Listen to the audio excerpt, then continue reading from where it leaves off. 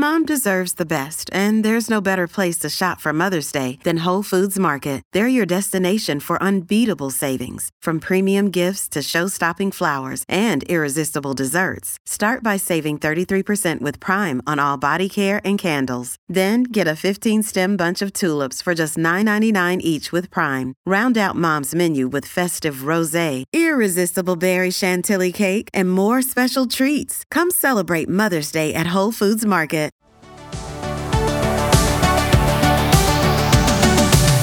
Welcome to the Dr. Raj podcast with Dr. Raj Dasgupta, a show all about educating patients, students, and aspiring doctors about better patient care. Dr. Raj is a quadruple board-certified physician and associate professor at the University of Southern California. He was a co-host of the TNT series Chasing the Cure with Ann Curry, as well as a regular on the TV show The Doctors.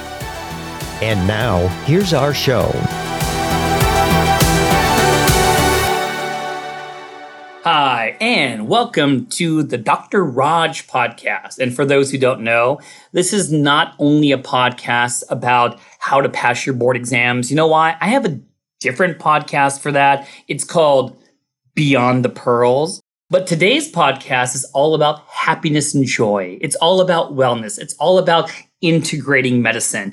And I'm super pumped today because with all those things being said, that we have a guest today who really focuses on all those wonderful things. And he focuses on something called functional medicine, which he's going to talk about, explain to us. And before I introduce, I always have my routine, and my routine is getting a bio. So this wonderful doctor has a powerful media team behind him, and they gave me a little thing to read. So I'm going to embarrass him while reading all this, okay? So my guest today is going to be Dr. Elroy Vojdani. And I do like saying that. It just has a nice ring to it, But he is a pioneer of functional medicine and founder of Regenera Medical.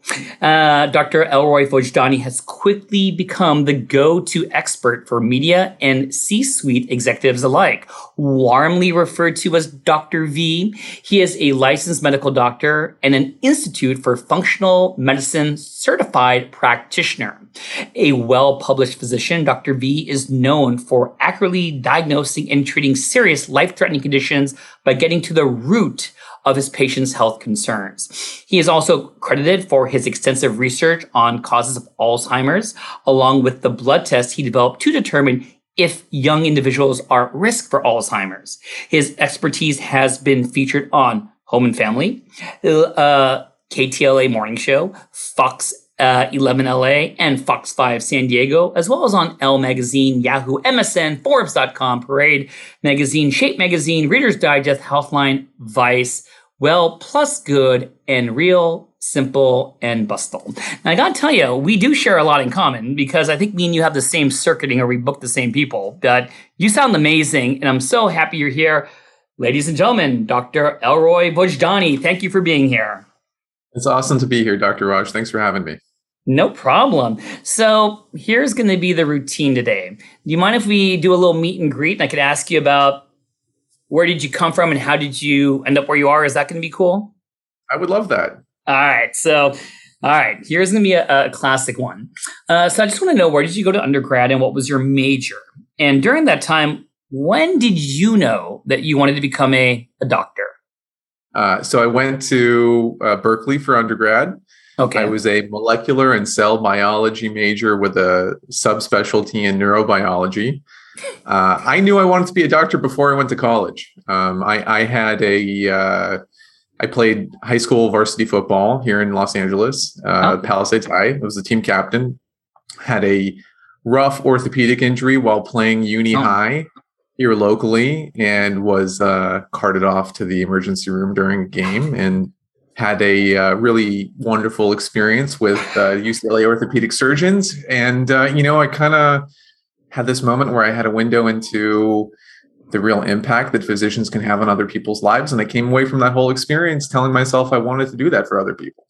I love that. So let me parlay that. So UCLA stepped it up and helped you out. But what I love about you is not UCLA. Trojan. Let me get that straight. So you went to USC med school. Does everyone hear that? And I guess my question to you is that during your first 2 years or clinicals, what was your favorite rotation or basic science class, and what was your worst? What did you suck at? Everyone sucks at something. What was tough for you? I definitely sucked at pharmacology. It was by far my weakest, like memorizing every single antibiotic and how they worked and the second generation cephalosporins. It was in one ear and out the other one. Anatomy was my strong suit by far. I actually ended up being a teacher's aide for gross anatomy at USC with Dr. Snow, legendary Dr. Snow, in my fourth year. It was such an amazing experience to get to teach it and become like another level of expertise with anatomy. Sucked at pharmacology, was great at anatomy. That's awesome. So I love your background. And so, after you did med school, you were an interventional radiologist. Now, I got to tell you, I'm pulmonary critical care, and I love IR because you get all those tubes I can't put in, all those things I can't biopsy. I need you folks to do it for me. So what made you choose to go into interventional radiology? The road there was an interesting one. I kind of look back and it was like I was making, like the best choice for myself at the time. And it just kind of led me there. In rotations, my problem was that I loved everything. Like I loved internal medicine. I loved peds. I loved OBGYN. I loved neurology. I loved orthopedic surgery. I loved neurosurgery. It was like every rotation I was into it. Right. And my final rotation was an elective from my third year before we had to pick. And I did a RADS rotation. And just because I thought it was going to be easy and fun and whatever. Right. So, in radiology, you do a little bit of everything. You learn a little bit of everything. Like, you're on peds, you're doing neurorads, you're doing IR, you're doing, ultrasound, and you're doing, body. And I think that for me, because I couldn't choose, it was like, well, this is a way for me to do everything. And, I wasn't really thinking about the patient care part of it, which was a part that I really loved in rotations. And, made the choice and RADS was definitely very fascinating to me during residency, but I was really, really missing the patient contact. So when I was choosing a fellowship, I chose IR. It was hands-on with patients, back in the clinical care setting. And I really, really enjoyed my fellowship. I did it at Keck, and I did residency as Keck too. Mm-hmm. So I was there for 10 years. So I am definitely a Trojan, true deep Trojan. But, when I hit private practice in the community, it very much is care at the end of chronic disease. Like we're dealing with end-stage renal disease, lots of dementia patients. And I came into the world and field of medicine with a deep research background before med school and before all of this, because my dad's an immunologist. And I've been working with him since I was 15, 16. So, I guess what really happened after a couple of years in private practice was I felt a little bit like I was running on a hamster wheel. It was like you get these situations where 2:00 in the morning, there's someone bleeding out of their gastroduodenal artery from a pancreatic mass, and you're stopping the bleeding and you feel like a hero and you're great and you're saving a life and whatever. And the patient's back on the table 2 months later and is on their way out. And, it's a necessity. It's a wonderful field. I think it has a lot to offer the medical space, but it didn't itch enough of that. Like, I need to solve this problem before it starts part of me personally. No, I love that. And I think you're setting me up for my next question, which is good. We're kind of on the same vibe because, let my listeners know, being a radiologist, especially interventional radiologist, not to pump everyone's ego up, they're hard to get. They're not easy residencies or fellowships. I mean, it tells me that you're a smart cookie, So to give that up and do functional medicine. So can we kind of segue this into, hey, can you explain to my listeners? And my listeners are a lot of med students and residents and just smart people in general. And what is a functional medicine doctor? Can you explain that? Yeah, for sure. So I think functional medicine tries to, essentially put together the different systems and try to find where they're interconnected and look for optimizing someone's outcome by putting a lot of those dots together in one. It's essentially an integrative approach. So we're thinking about hormonal systems, we're thinking about different organ systems, we're thinking about the neurological system, we're thinking about the immune system, and we're looking at how those things are interconnected and want to try to find ways to improve them all at the same time.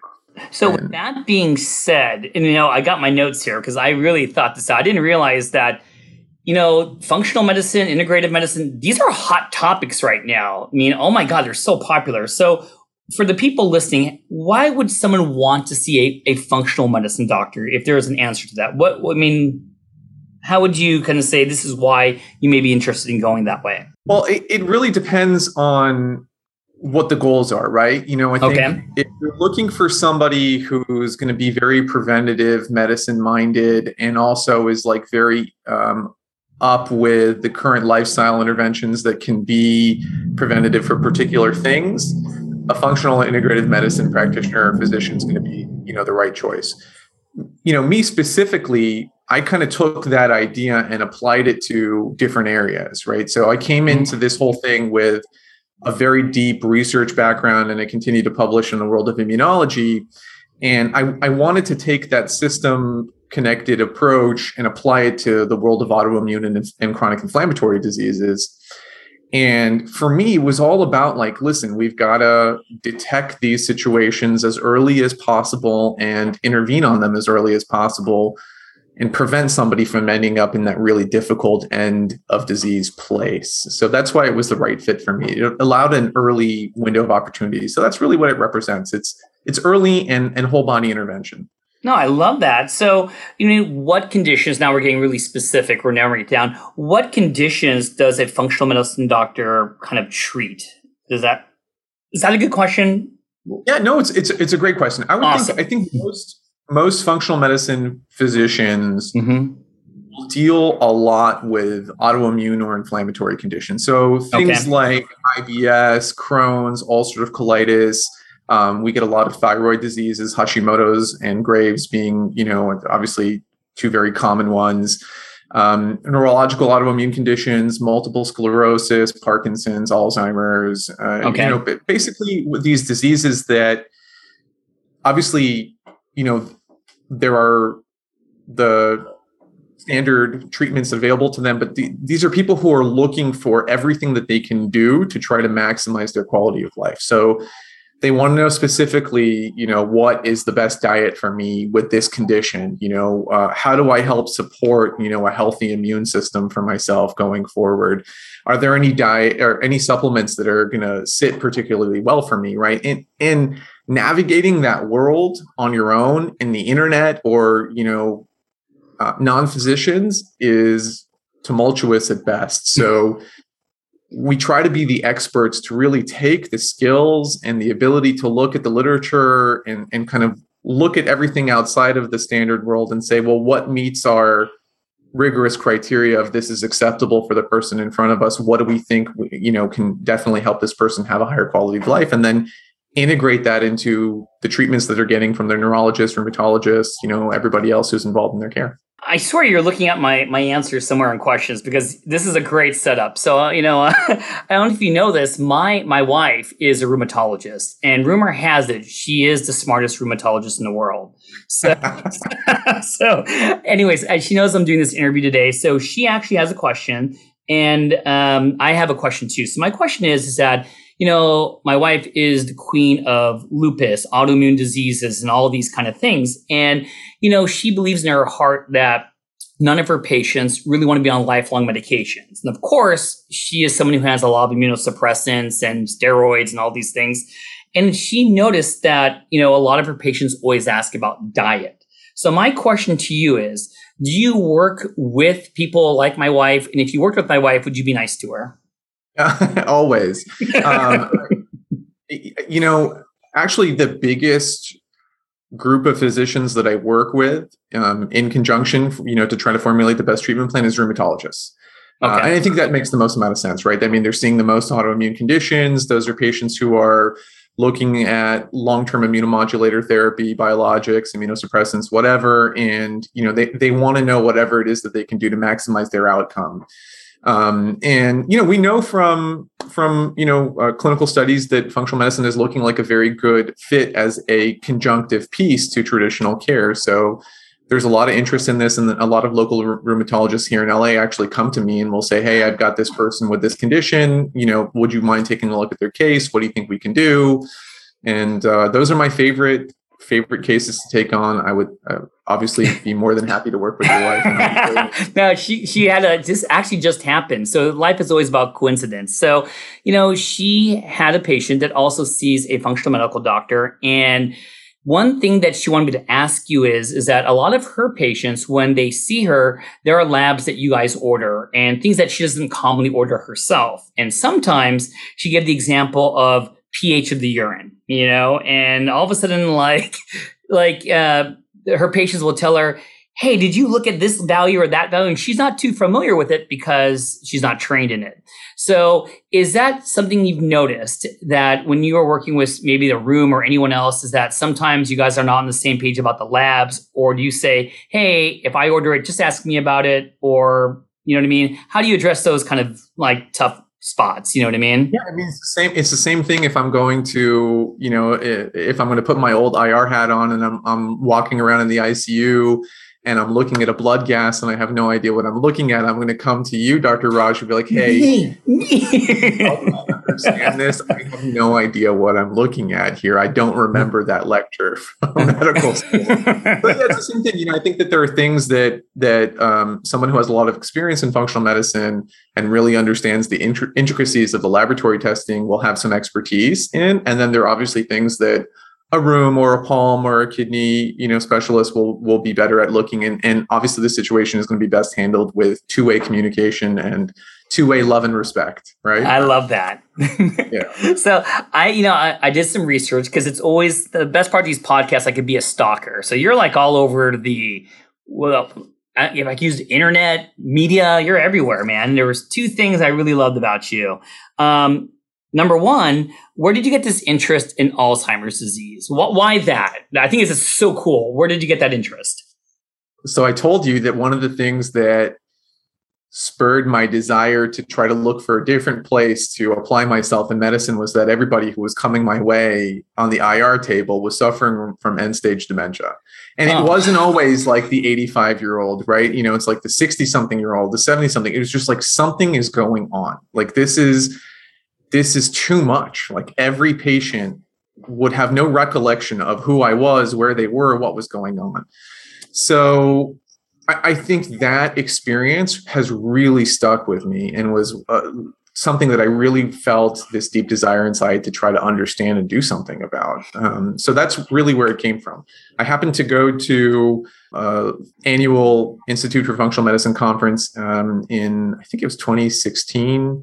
It was locally here in Los Angeles, and the topic of the annual conference was dementia. And they brought a lot of cross-country experts. And one of them is a PhD at Harvard, Rudy Tanzi, really brilliant guy. And he was really looking into the physiology of amyloid plaque deposition and what are the triggers for the deposition. And we was sitting there, my dad was sitting next to me, and we just kind of like light bulbs went off, and we came out of that lecture and we're like, we have to throw our hat into this game and see what we can do. Now, I'm impressed. So I want to talk about a couple of these things. Number one, I watched your Good Day LA episode. That was so cool, man. So I want to treat my fans out to some of the things. So let's talk about it first in just a simple way to explain it. I know you could get really super medical dorky too, but what is this blood test? Now, it's not FDA approved yet from last I checked about this risk assessment for Alzheimer's. Can you kind of be my listeners? For sure. And there's a lot happening in that world since that blood test was released. So let's kind of catch everybody up with this whole thing, right? So I think the future of diagnostics is very clearly going into early detection of either, proteins, amino acids, or free DNA, depending on the disease that you're looking at, right? Like this whole concept of liquid biopsying for different disease states, right? Right. So in the world of neurodegeneration and dementia, right, there are defensive proteins and amino acids that form in the brain as sequestering mechanisms. Those are amyloid, phosphorylated tau, alpha-synuclein, ribaptin, different things that our body will produce initially as defense. And if that defense goes on for too long, then we suffer the consequence of basically sequestering our own neurological tissue, and we suffer from that because we lose function. If you look at that process, which is 15, 20, maybe 25 years long, you want to try to identify it as early as possible. So essentially, as soon as those sequestering proteins come online, you want to figure that out so you can do something and stop them from continuing to aggregate and cause plaque. So we knew basically that small, tiny fractions of those amino acids will spill into the bloodstream in people who have them developing in the central nervous system. And this has been demonstrated by other researchers. It also obviously is in the CSF as well, but it does spill into plasma. So it provides an opportunity for trying to diagnose something that otherwise would only be diagnosable with a biopsy or autopsy, right? Yeah. And the brain being as sensitive as it is, we don't want to resort to those mechanisms. So the tech to be able to actually detect the minute amounts of protein that spill into the brain from those sequestering events hasn't really come online yet. There are companies that you can detect misfolded amyloid in the blood. And there is actually now a company that does have FDA approval to be able to detect that in the plasma as early detection for Alzheimer's. But this is still a place that's in infancy, I think, and will likely continue to grow. So what we essentially studied and tried to do was, well, maybe there's a way that we can use an indirect, easy detectable mechanism to look for those spillage events in also a steady state fashion. So problem number one was we can't detect the amino acids in appropriate levels because we didn't have the detector capacity yet. And problem number two is amino acids, when they spill from sequestering events, usually don't do so in steady state. There's usually a little bit of a spill and then a quiet period and then a little bit of a spill and a quiet period. So you're also going to suffer from false negatives in that situation. The beauty with the immune system is that we have such a robust adaptive immune system is that when the systemic immune system will see a new amino acid that it's not programmed to be part of our tolerance, it will create an antibody response to it. So that was our way. Basically, what we did was we said, okay, well, the immune system can detect those minute amounts of the amino acids. It'll recognize it as a new event. And IgG antibodies are very steady over 4 to 6 weeks. So we won't suffer from that false negative. So that's essentially what we did. We created a test that would look for the antibodies to the amino acids to look for early windows into those spillage events from sequestration. That's so awesome. Oh my God. Well, I guess, when you think of Alzheimer's, it always just stings, being in the medical ICU, when I see patients who get in there who have this dementia, it just, to discover it early, to diagnose it early, to let families know, to let the patient be aware. Oh my God, this is amazing. So I want to make sure I ask this kind of like question I just loved, that it was kind of from the Good Day LA episode. I love that there were things that the general audience, and I do have a lot of just non-medical people listen to this too. Supposedly, plastic containers, aluminum foil, canned tuna. Now, this one hurt me a little bit. Canned diet soda. I love canned diet soda. Is that true? Are those things really risk factors for Alzheimer's? Yeah. So essentially, the second part of the research that we did was we said, okay, like we know that these peptides will start to form in the brain as protective events, but then the other question is, what are they protecting us against? Like, what is it in the environment that makes its way into the CNS that all of a sudden triggers phosphorylated tau or amyloid to stick to it, right? And basically, you can map the binding domains of amyloid, phosphorylated tau, alpha-synuclein, and then decide, well, what in the world in the environment do these things stick to? And that's the other part that we did. So we basically put those two pieces together. And obviously, the environment is a very big world. So we had to look at several hundred things between all the things that human beings are exposed to. So we looked at foods, we looked at environmental chemicals and toxins, we looked at bacteria, we looked at viruses, and obviously you can't do the whole thing, but we did as much as we could. And the things that we came back with, essentially the things that we found that amyloid had binding domains for were really surprising. So one of them was aluminum. The other one was BPA, which is the plastic lining of the Diet Coke. I'm sorry, I used to be a Diet Coke fan also. It gets us through the day. Several foods. One of them we found was gluten. Another one was casein, which is a dairy peptide. Okay. We found that herpes simplex virus had a very strong affinity to the binding of amyloid beta as well. So, different various things in the environment. And that was our attempt to try to say, hey, listen, for people who are at high risk, maybe they've got 2 copies of ApoE4, they've got a significant family history of Alzheimer's. These are probably the things that you want to be mindful of not exposing your body to, because amyloid has a tendency to bind to these things. I think that was so practical. That was the best part of that episode. I think like I said, I love canned diet sodas. People eat canned tuna, all the things aluminum foil. Who doesn't wrap their food in that? It's craziness. So we're going to talk about the book. Don't forget, I got my little list here. We're going to talk about the book, but I got to milk you for all your good knowledge right here. So another thing that I want to talk about really briefly, then we'll go to the book, is skin conditions. And 2 common skin conditions that many people experience are psoriasis and eczema. You know what I mean? So I, saw your interview. I've been stalking you. And I want to ask you the question, how does diet play a role in these skin conditions? And if you could kind of just expand on that, my next question is going to be, can you give my listeners some tips of what foods to eat and not eat? Yeah, for sure. Great topic, and probably one of the bigger group of conditions that comes our way to the clinic, because eczema and psoriasis are both so freaking common out there. Yes. The skin, I think of the skin as a window into our interface with the outside world on the inside. Okay. So, we're covered with epithelial cells, obviously, and our small intestine is also covered with epithelial cells.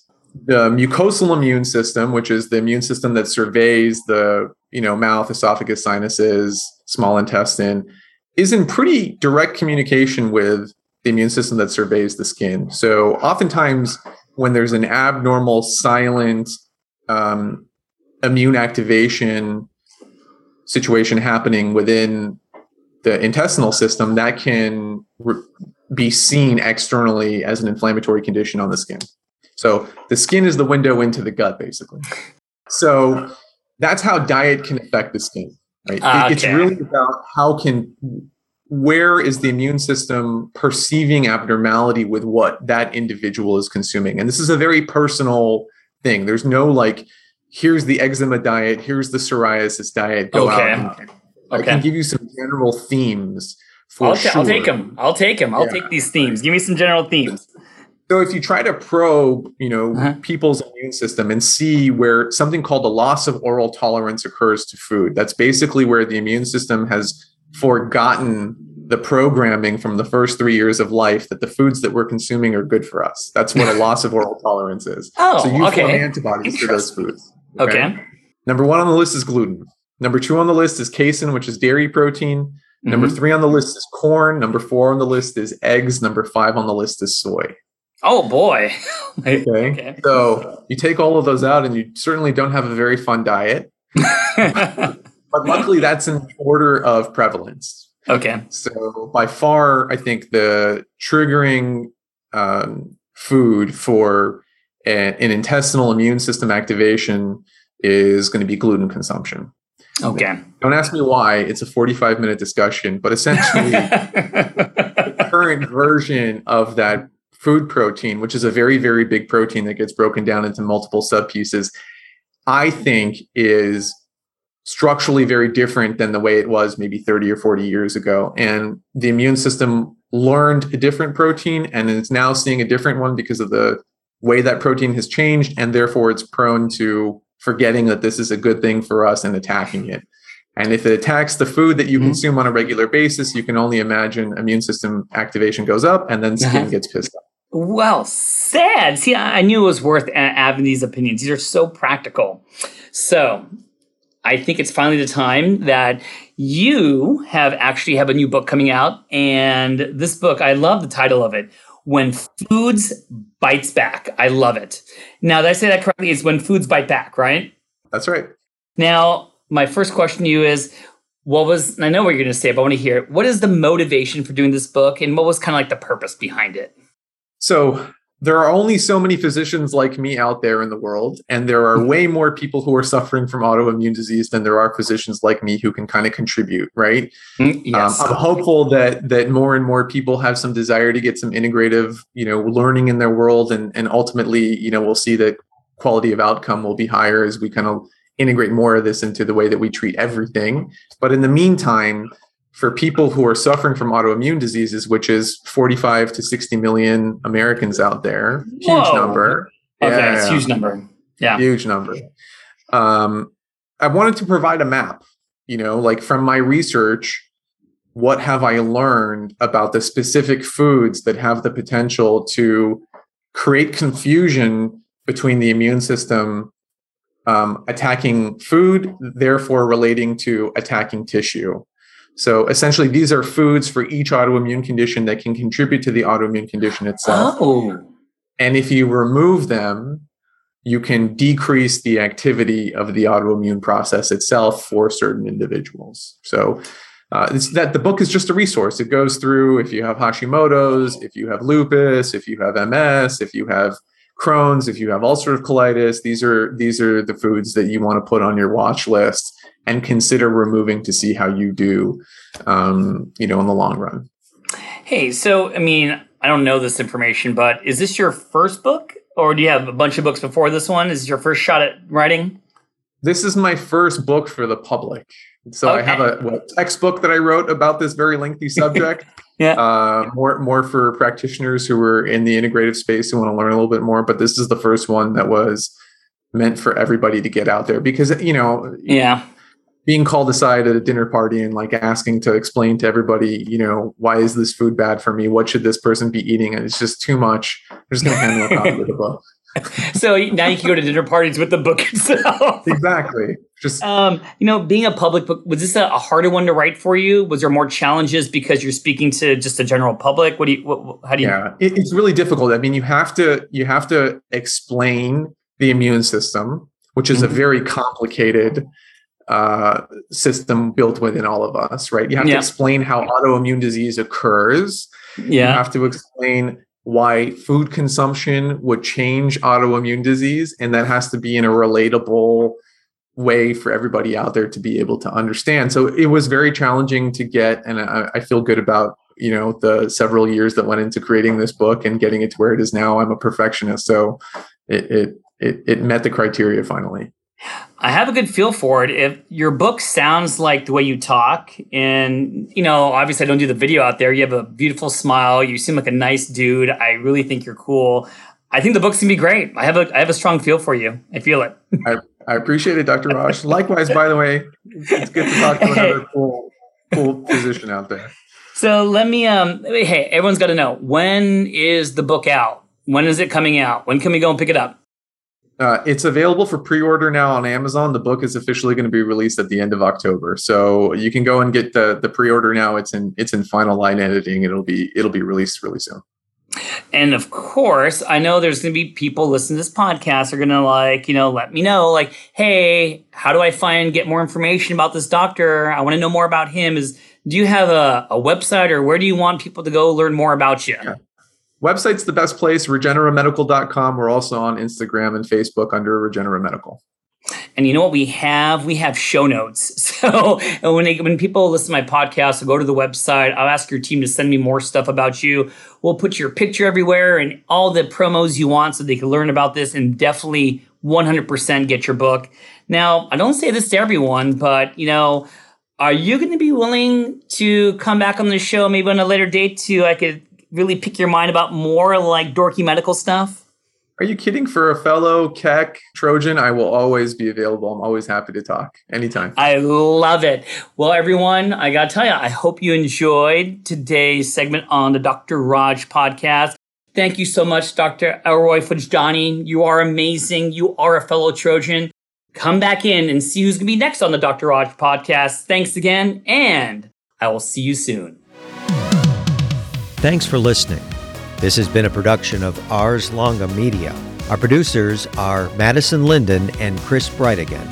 Our executive producer is Dr. Patrick Beeman. This podcast is for educational purposes only and not intended for medical advice. Ars Longa, Vita Brevis.